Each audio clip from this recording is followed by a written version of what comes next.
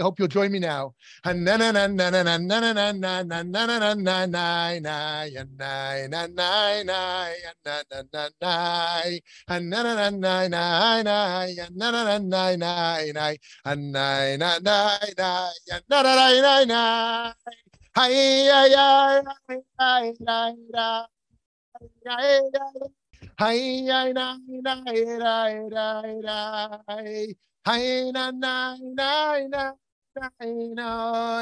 Shalom, shalom, holy friends. I'm so happy to see you. I'm so happy to see you. And how great is today? We're all alive today. It's great to be alive today, even with all the challenges in the world and in our own lives, that we're all alive and in a learning space together. How wonderful is that? And I'm particularly excited about this topic today because many of us, I think, are already trying to do a lot of kindness in our lives. Maybe you're not even trying, it's just natural. And maybe you're really trying. But knowing the people here, I know that this is very much a part of all of our lives. And what's exciting about today is it's not about talking about doing more. What's my next big project? What's my next big initiative?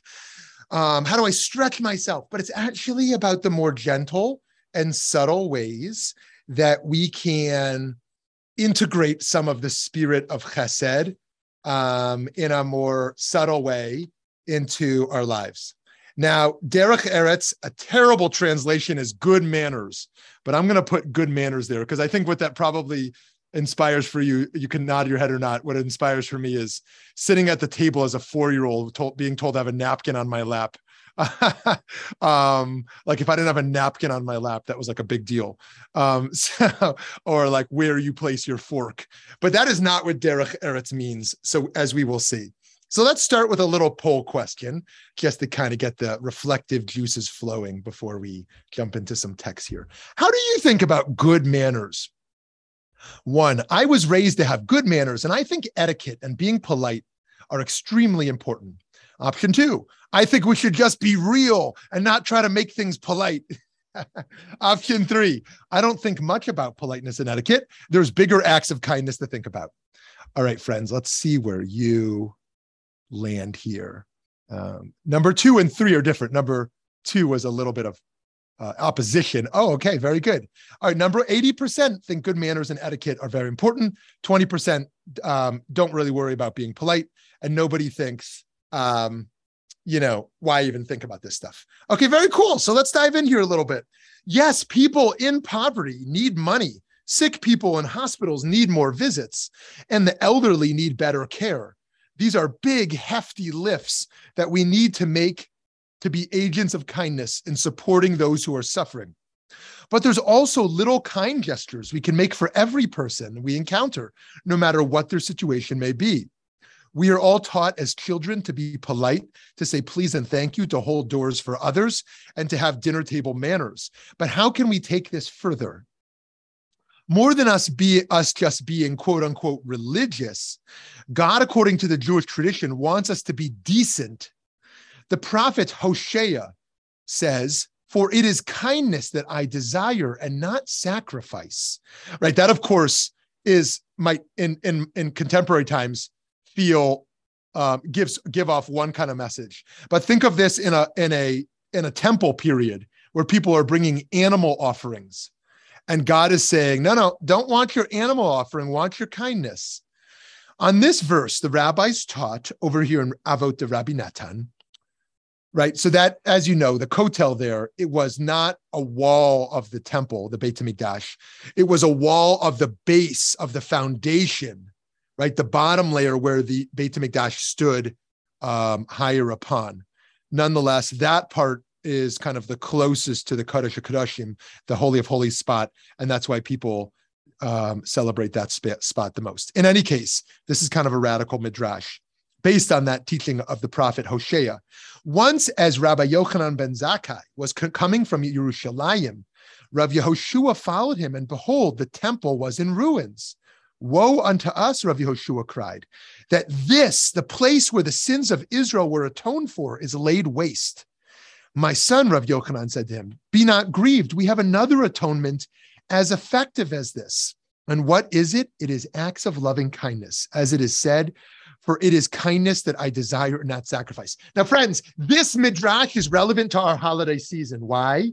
Because what Rav Yehoshua is talking about is the Yom Kippur atonement service, right? The Kohen Gadol, the high priest, goes into the Beit HaMikdash, and in a way that sounds like Jesus dying for our sins, the Kohen, the high priest, goes in and atones for Am Yisrael. Now, he's not supposed to die, but he atones for the collective people, right? And that's kind of a little bit of the spirit of the Yom Kippur service. We have our own teshuvah, our own repentance, but also there is a shaliach tzibur, a leader of the prayer service, or the Kohen Gadol in the temple, who is taking the sins of the collective upon themselves to atone for the collective, right? We stand as individuals before the creator of the world, but we stand as a nation. That's why we want to go to prayer service. We don't want to just go meditate in the forest, even if that's more powerful for us, because the high holidays has an individualistic component, but it also has a deep collectivist component as well.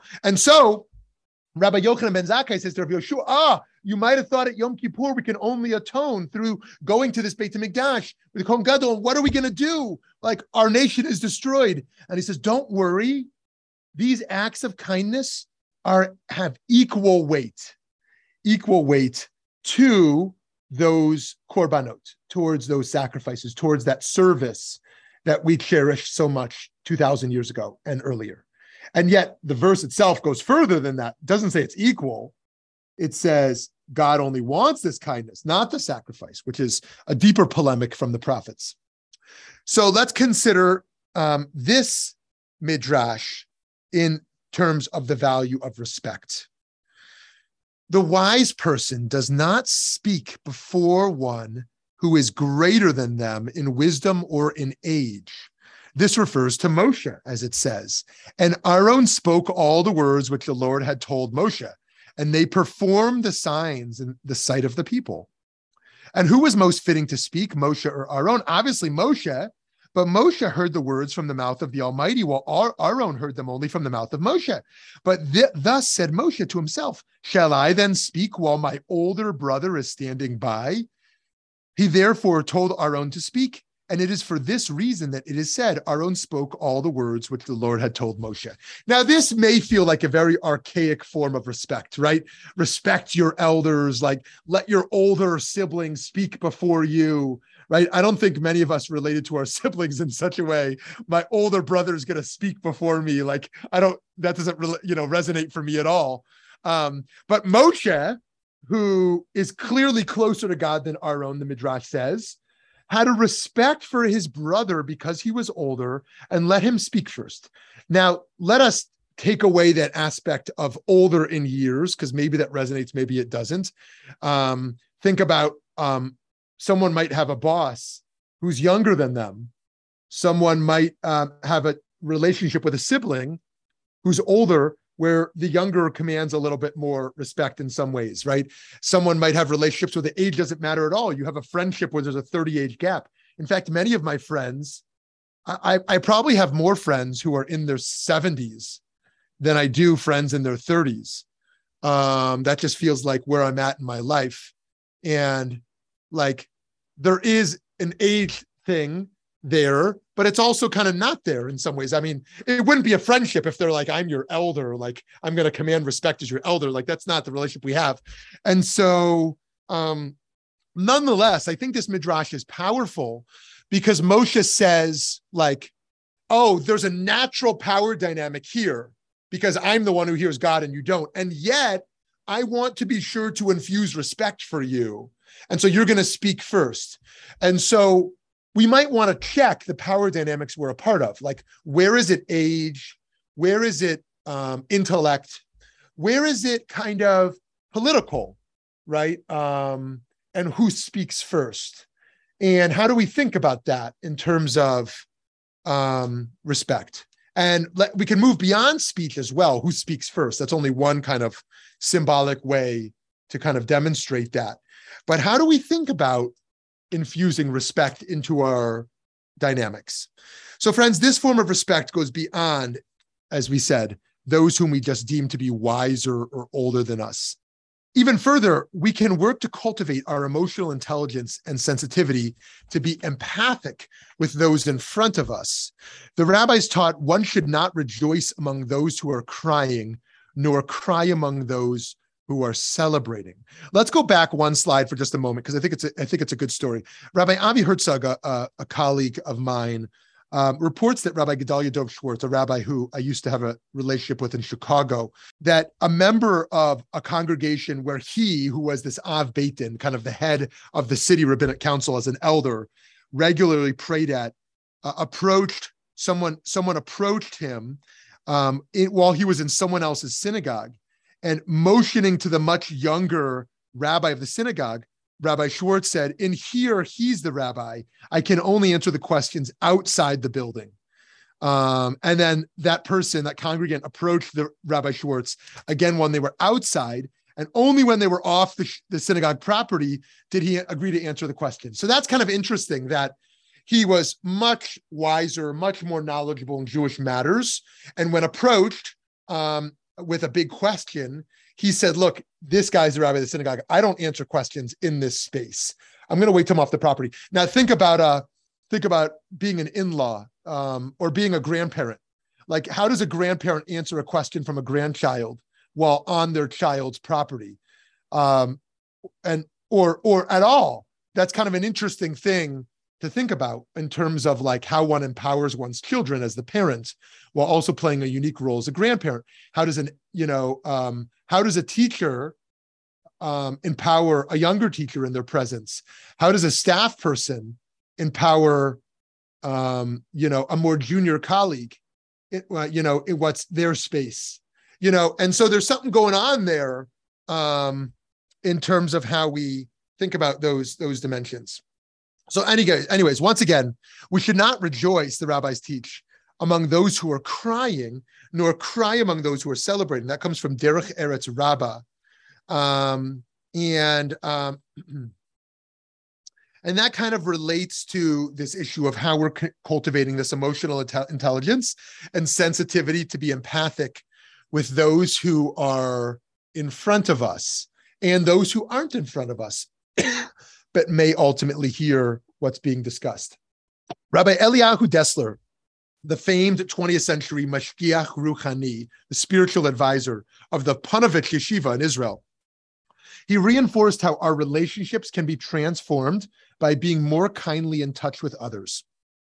Here's one way he taught it.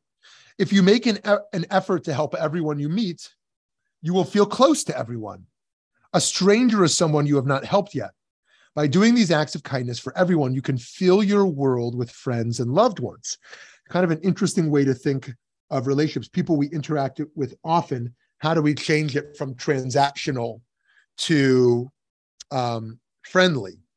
Perhaps the most religious project of Judaism is to emulate the ways of the divine.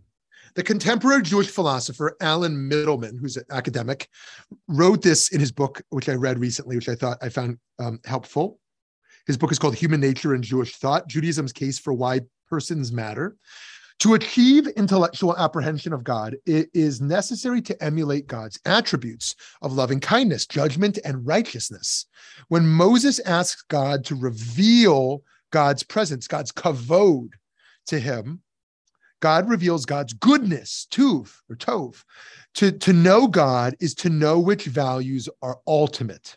So that's interesting. Just reflect on that for a second. To know God is to know what values in our life are ultimate. Why? Because the religious project is to emulate the divine, but the divine is multiple within the singular. And so which values do you emulate? There's dozens and dozens and they contradict.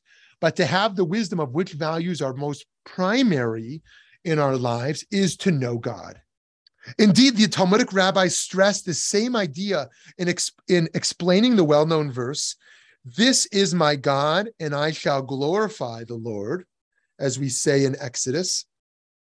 It says over here in the Talmud, Abba Shaul says on this verse, "This is my God, and I shall glorify the Lord," be similar to God. Just as the Lord is kind and merciful, so too should you be kind and merciful. What if we were all to take our very next human interaction and add just a little bit more joy and kindness into the moment? It could be so contagious. When someone sends light to us, our soul captures this light, but then craves sharing it. If we can all embrace these little sacred moments, we can radically transform ourselves and the world.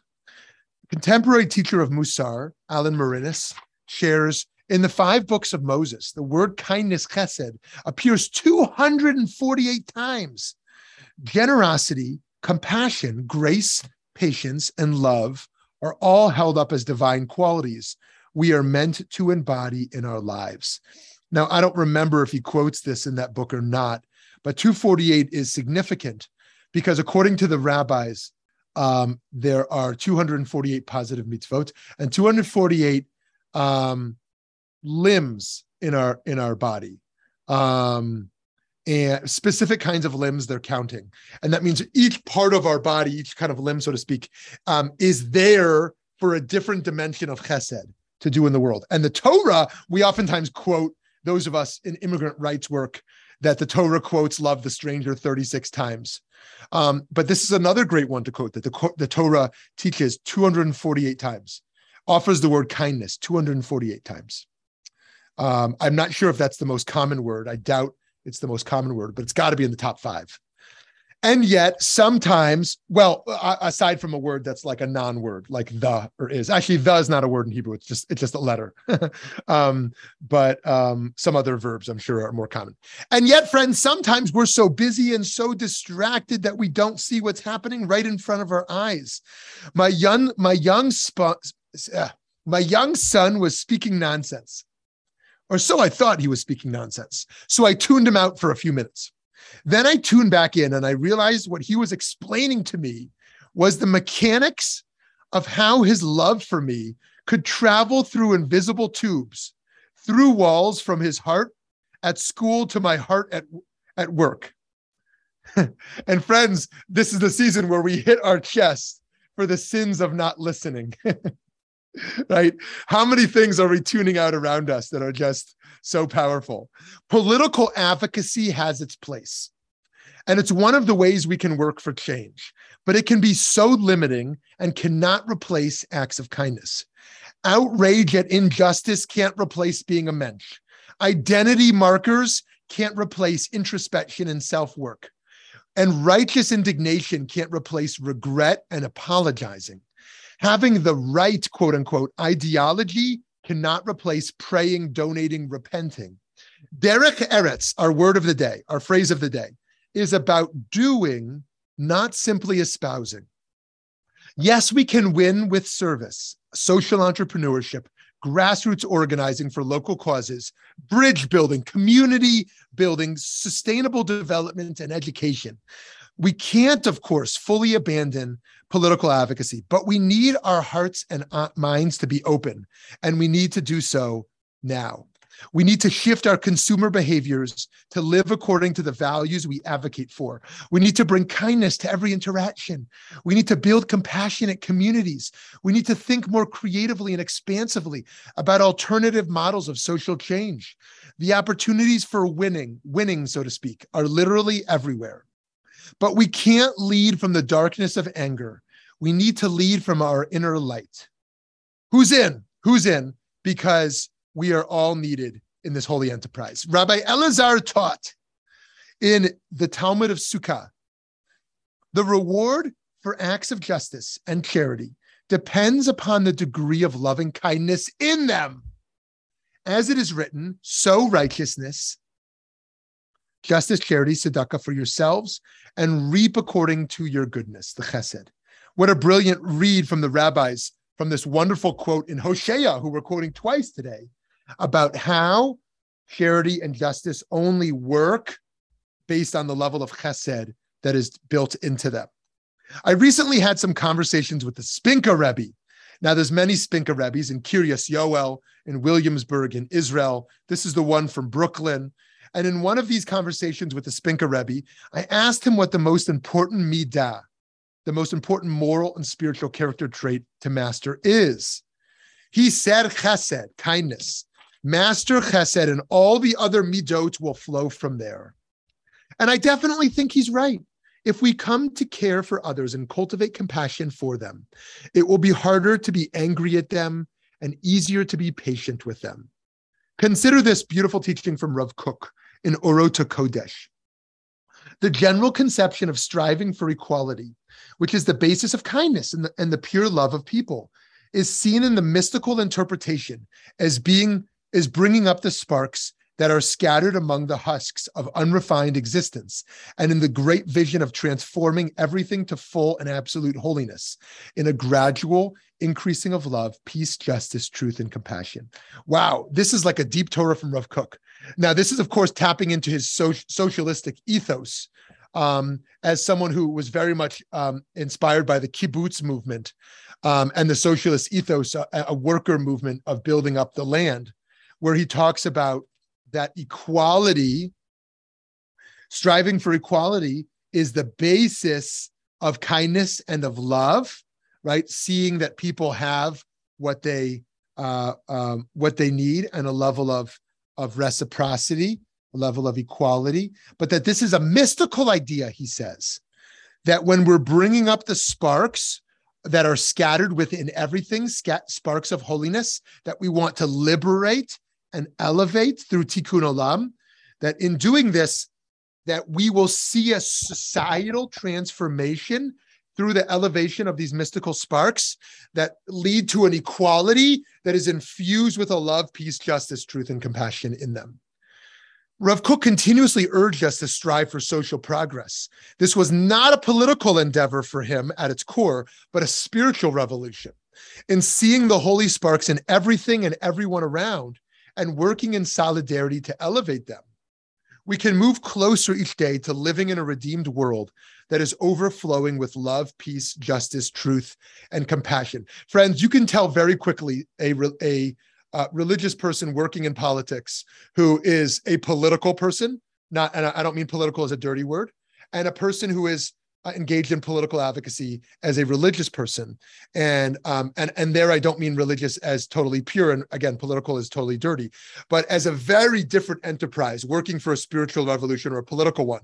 You can tell so clearly. I mean, Martin Luther King Jr. was a politician, but much more than that, he was a spiritualist. He was a religious person. You can feel it in every speech he gave.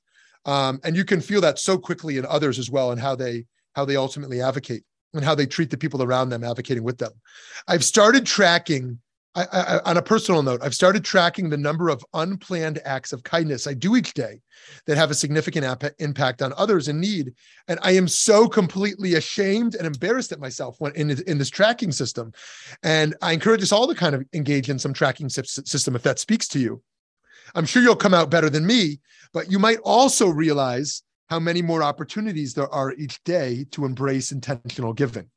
In synagogues around the country, we read the creation story, the first chapters of Genesis each year. It comes at Simchat Torah, right? Because at Simchas Torah, we finish reading Deuteronomy and we start reading Genesis. And then the next Shabbat, we start reading the full Parsha of Bereshit.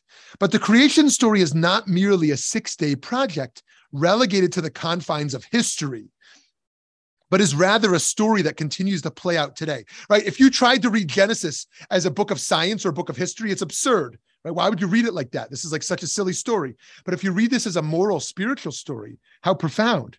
And if you read it not as a story of the past, but as a story we're still living today. And here the sages taught that when a person chooses to perform a good deed without any obligation to do so, God looks down and says, for this moment alone is it worth creating the world? that we're still a part of creation. So friends, let us continue to justify the creation of the world through our acts of Derech Eretz. Let us continue to expand the creation story as we creatively and compassionately beautify the world together, because after all, we've all been chosen to be God's partners in creation. Okay, my dear friends, I'd love to hear from you on these themes today, if you want to unmute yourself. Hi, Lauren. Hi, I'm not on the train today. I'm back in Toronto, yay. Wow, this lecture today is so perfect before we go into Sukkot, because as we repeat like the aspects of Hashem, El Rachum V'Chanun, El Chapayim V'Chesed V'Emet. So, and to me, like human beings being made in the image of Hashem is to embody those midot. So it's like, there is nothing more important for the chesed. I really do believe that, as Rav Kook said, everything else emanates from chesed. And just, a little kind deed can make such a difference to everyone. And yet I see that we're living in a time of such brutality and, people being so unkind to each other in public. So it's something to always think about. So thank you so much for this lecture. Great. Thank you. Thank you so much. And I want to just reiterate that beautiful point Lauren shared around what these high holiday season is really about. Yes, it's about challah and agave or honey or whatever you use. Yes, it's about melodies. It's about community. It's about prayer. It's about tzedakah, giving charity. It's about so many things, right? It's about shofar. It's about apologizing and teshuvah. But as Lauren reminds us, at the core of it is emulating these divine traits of chesed, of really infusing kindness into our lives, kindness towards ourselves, kindness towards those in our inner sphere and those in our outer sphere. And so thank you for sharing that. And also adding joy into the kindness. It's not a sacrifice like this, another thing on my task list is to go be kind. Like, no, that's not the sustainable way. Like, to find joy in infusing kindness into our being and into our spirit and into our relationships, like, and find meaning and joy in that. I want to add one other point before I open it up again, which is, again, our phrase today is Derech Eretz. And Derech Eretz translates as the way of the land. And that's why some people mean kind of the custom of the land. But the other way to think about this is the way of the land is that we are all earthlings, right? The way of the land, like we are all from the Eretz. We're all from Adamah. We're all from the earth. And in seeing that interconnectivity, that commonality, that mutuality, how much easier it can be to do that. But I do want to say one last thing about politeness as well. There wasn't another time in my life, and I'm sure anyone else's life here, where in American culture, you regularly saw bumper stickers with the F word on it. That there's a certain political fringe, although it's not clear to me it's a fringe anymore, a major political faction, let's call it, that really has a spirit of F you. Like the one I saw yesterday, it said, F your feelings, vote for fill in the blank.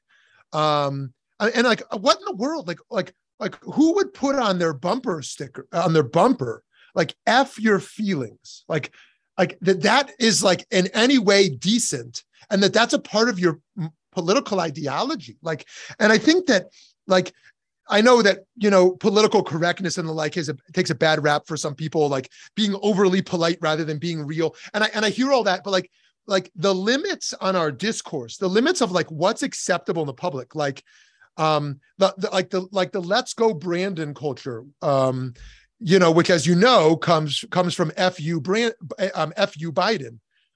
This is so sick to me.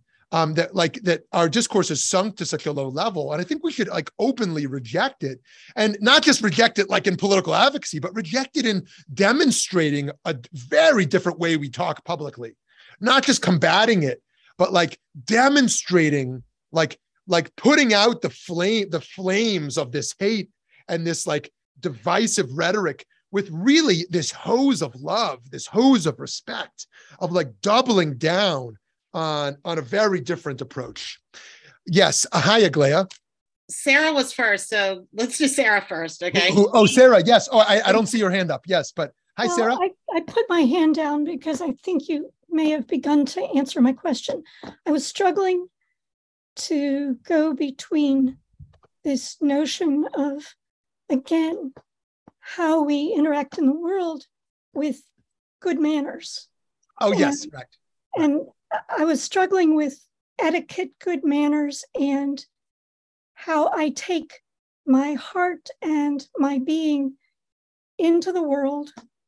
And I guess because I'm still stuck with the book of etiquette that I remember sitting and reading as a child, because it was on the shelf and it was like, okay, let's see what this reference book's about. And that feels so formulaic, so dictatorial in a bizarre fashion, as opposed to living out of my spirit, out of my heart, out of those tubes that connects my heart to your heart, no matter where you are, and our common humanity. And I just don't see good manners as being defined in terms of these behavioral tenets that take me back generations and generations, and only served in many ways to demoralize and dehumanize others. Oh, can you say a little bit more about how the formulaic good manners demoralize and dehumanize, just so we understand that point better? Sure. So I bring a friend to dinner.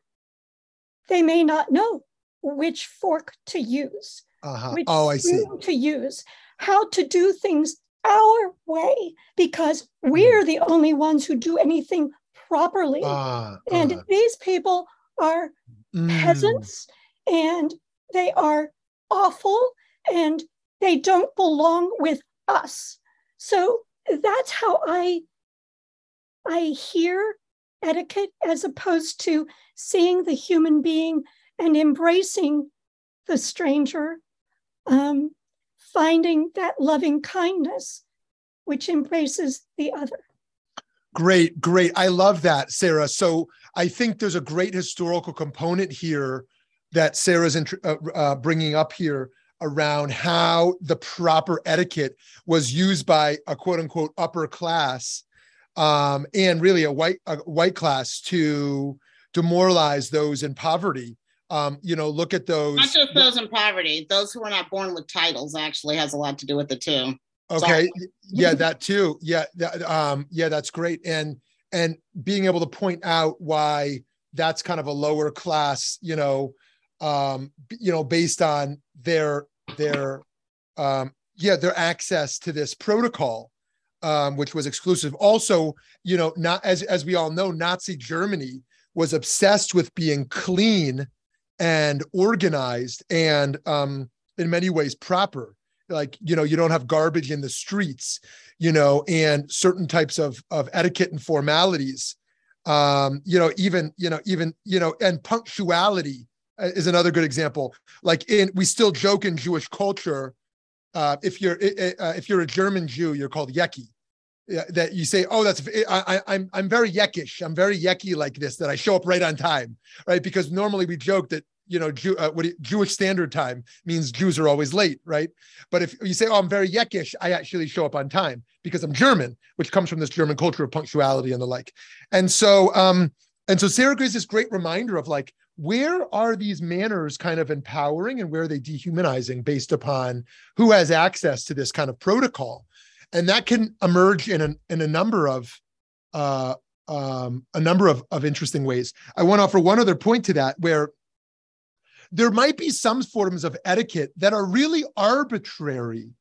They're arbitrary to some degree, and that in that way they kind of create a hierarchy who has access to the arbitrary law, rules or not. But then there's some rules of respect which we might not want to throw the baby out with the bathwater. For example, Some people think of holding a door for a person as like a chivalry of the past, right? Like, why would we want to do that, especially if it's gendered? Other people feel like, oh, that's a nice thing when someone holds a door, right? What about if your meal comes out at a restaurant before someone else's? Should you start eating? Because why would you not start your hot food? Should you wait for their food to come out? Because that's respectful to start your meal at the same time. Should you ask them or wait for them to tell you to start? Right? Like, where do we think of something that is kind of a dinner table etiquette or an entering a building etiquette as something that's respect versus arbitrary? All right, lots more to say on that, but Aglaia, let's go to you. Okay, let's just say, okay, going with some of the stuff that I heard from Sarah, okay, I spent too much time studying 17th and 18th century France. So to me, anyone being polite is like nails on chalkboard. So also, one thing that I have explained to people is that as a historian, everybody's lying to me. All of my primary sources are lying to me because if they spoke, directly, then they get their heads cut off. They get bumped off. And so unfortunately, I have this radar for when someone's they're being polite and they're not being honest. So for me, one of the things that I was thinking, what immediately came to my mind is the proverb, answer a dullard according to his folly. Mm-hmm. In my case, I'm the dullard because I really don't want to listen to that. You have to answer me according to like my folly is, no, be honest and say the F-bomb. If I had a dime for every time I said the F-bomb, I'd be wealthy, that kind of thing. However, though, and so I'm kind of wondering, though, my main point is that whatever, getting back to Derech, Eretz, okay, it's going to have to be tailored for individual cases. So in this case, though, I'm just going to, out myself as the dullard. I really don't want to listen to someone being polite to me. And so, that's just me. My friends, if we're not talking trash about you, you're not part of the group, that sort of thing. But it's impolite as far as I'm concerned to just tell me something that you don't mean and say things that you don't mean. Mm-hmm, mm-hmm, mm. I see. Yes, right. So there may be a form of politeness you would accept because it's genuine, like somebody who says please and thank you, and it feels genuine, and a form of politeness that feels like a form of flattery or a form of artificial presentation in a sense, that feels off-putting and actually puts up a barrier in a sense. Right. Great. Yeah. Great. Yep. Awesome. Ethan. Hi, Ethan. And then Toby. Hi, Rabbi. I wanted to share a couple of things that I've been thinking about. The first is I appreciate that in this room we have a lot of people who are realists in the ways that we want to impact the world. We want to do tangible good and not just imaginative, theoretical good. And so I'm thinking about the ways in which our society has been created, the societal norms, and sometimes the rules that we have to play by in order to receive donations, to get business partners, in order to do our work with us, so on and so forth, to make that tangible good that we want. And I'm also then drawn to a hero of mine, and Rabbi, I would assume that he's probably one of yours too, Congressman John Lewis, who famously talked about the necessity to do good trouble, and what it looks like to try to disrupt the society that we are in, sometimes with actions that may be antithetical to all of these manners and good etiquette that we're talking about. So those are some of the things that I've been thinking about listening to you all. Love that. Very powerful points from Ethan. Thank you. And I love bringing in the Lewis aspect as well, because I think that we have to think about the disruption we're causing. And one rabbi, upset me, but then really caused me to reflect when we were organizing a form of protest a lot of years ago that would close down a street. It would close down a street. And he's like, do you know how many people you're going to make late for work? And I was like, you don't get it. You don't care about the cause. Like, what do you mean? That's all you're thinking about? We're doing a protest for this noble cause. I thought about it. I'm like, no, you're right. Like, there's people who their livelihood matters. And if they're late for work, that could be really bad for them. And like, is there another way we can disrupt without damaging, really damaging? And how do we think about being disruptive and being kind and being, doing good trouble, like Lewis says, and doing that in the spirit of social activism, and big social change work, but in a way that really, brings more light than more light than heat. So thank you for that. Yes, Toby. For all y'all who don't know, I was a criminal defense lawyer for 20 odd years, the last 10 of which I did death penalty work. And in that work, a lot of times I would come to impasses with the prosecution. Prosecution in Arizona has all the power and all the money. And as a public defender, I had neither. So a lot of times we would be negotiating an alternative settlement to killing my client, to be honest, because Arizona actually does execute people. And we would be in a judge's chambers and we would be discussing things. And to sort of echo both Aglaia and Ethan, there is some good trouble. You need to be careful about what you do in a judge's chambers. And while there were many times when I would have loved to drop the F-bomb, I wasn't, it wouldn't have helped my clients. So the bottom line was there was a very narrow line that we walked. And sometimes I will admit I stepped way over it in order to save my client's life. I felt it was necessary. And Rabbi, this sort of looks at what you were saying too, that is there another way to try and save this person's life? And sometimes there just wasn't. Right. So that's very interesting. I'm always very struck when I'm in the courtroom at Your Honor, Your Honor, Your Honor. I mean, it's when you're not in the courtroom every day or every week, it's a very strange dynamic, and the formalities of the courtroom. That, I mean, I've been in courtrooms mostly because of foster care hearings, where people who have never been there have no clue what's happening. They don't know if they just won, they lost. Like, they don't know what the judge has decided. And like, their lawyers constantly whispering to them, here's what's going on, as you know, Toby. And so, in a language of formalities. And I think that the same thing happens. I think this is some reason why spiritualists struggle with religion, because there's so many formalities in a religious space, or certainly a Jewish prayer service, a traditional one. They say, well, I don't know what's going on. I don't want to be embarrassed. Everyone's standing. When do I stand? When do I sit? I don't know the Hebrew, right? Like, these formalities, I don't always know what to do. And then you look at foreign policy and ambassadors and those who don't know the etiquette of the country they're visiting. And when they get it wrong, they get mocked all over social media. Like, everyone takes a dig at them if it's the opposite party, that like, oh, look, like they didn't know how to interact in this country. And all of a sudden, we really value a respect for another's culture means knowing their etiquette. And because you did X, Y, or Z, you disrespected their etiquette. And that becomes kind of a big deal in foreign policy and how we think about those relationships.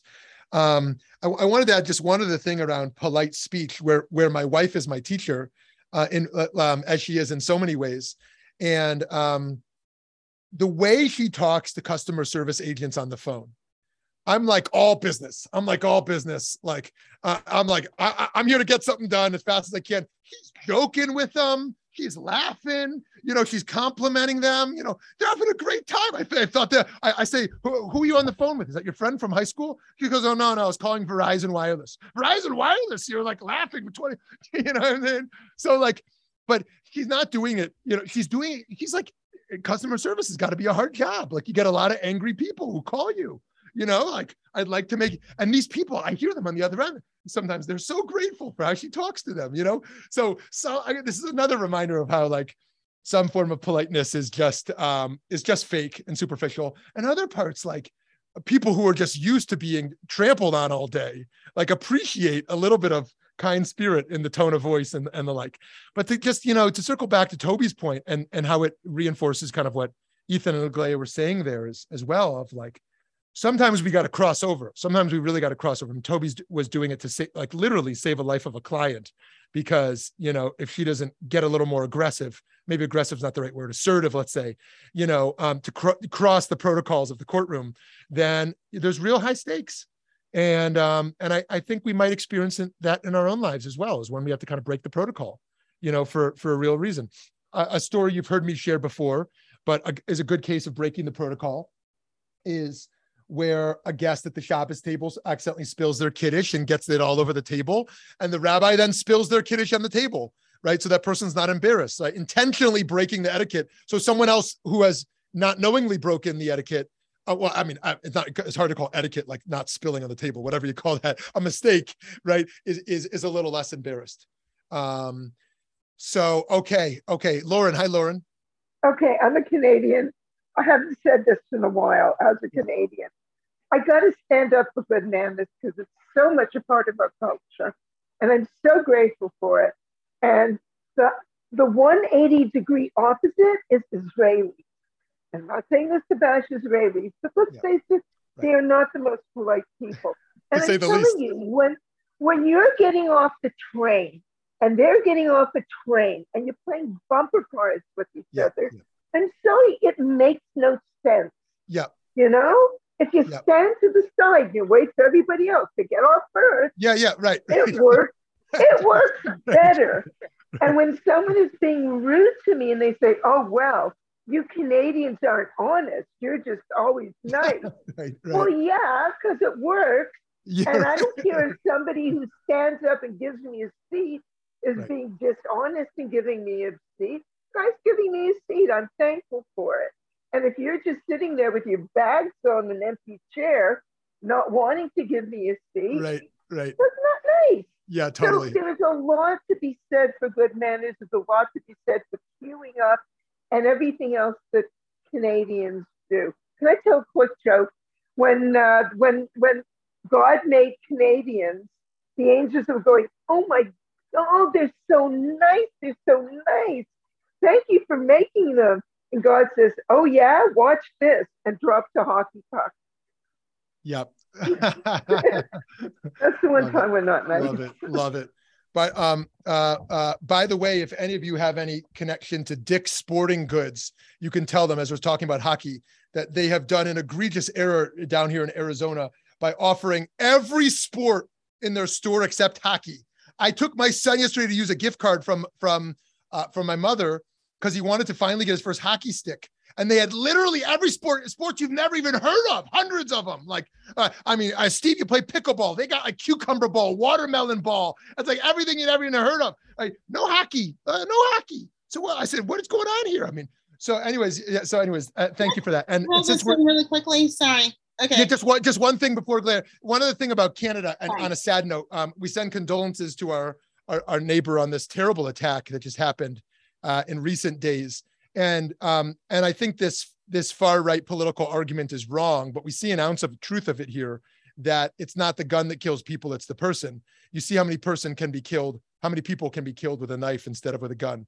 And so there's an ounce of truth to that argument, that it's not the gun that kills people, it's the shooter.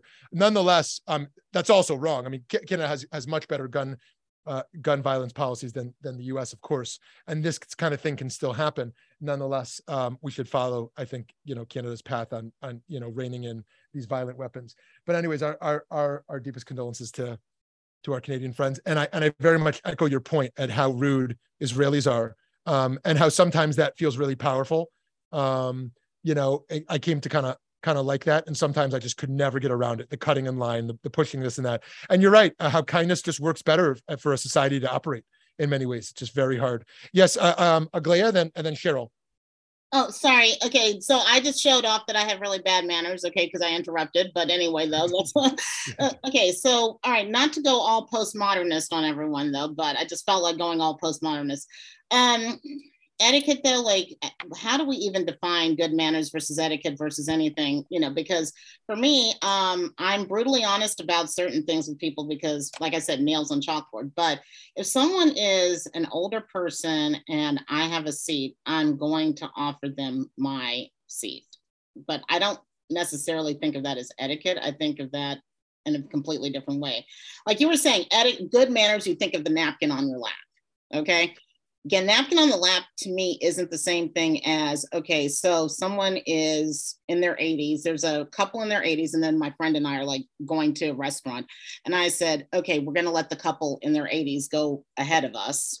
You know, I don't know. I mean, yeah. So I think one distinction I would make, and y'all will tell me if it works for you or not, between just etiquette and kindness in this regard is when it becomes socially expected in a way that when it's not done, it hurts a little bit more. If I'm 90 and I'm standing on the bus while the teenager is sitting next to me, it hurts a little bit more because our society expects that teenager to stand up for me, right? Do they have to stay, right? It's not just a kindness. Kindness would sort of be, oh, it's actually not socially mandated or expected in a sense. So it hurts me a little bit more when somebody clearly could hold the door and instead they kind of race through and slam it because it's kind of expected in society the person is going to hold it. Yes, I could open my own door. And so I wonder if that works for folks, this distinction between kind of an etiquette and kindness of when a form of etiquette is it's going to hurt a little more that I don't get it because I expect to get, not that I'm entitled to it, but it's just normal that we're going to see this kind of thing happen. Hi, Cheryl. Hello.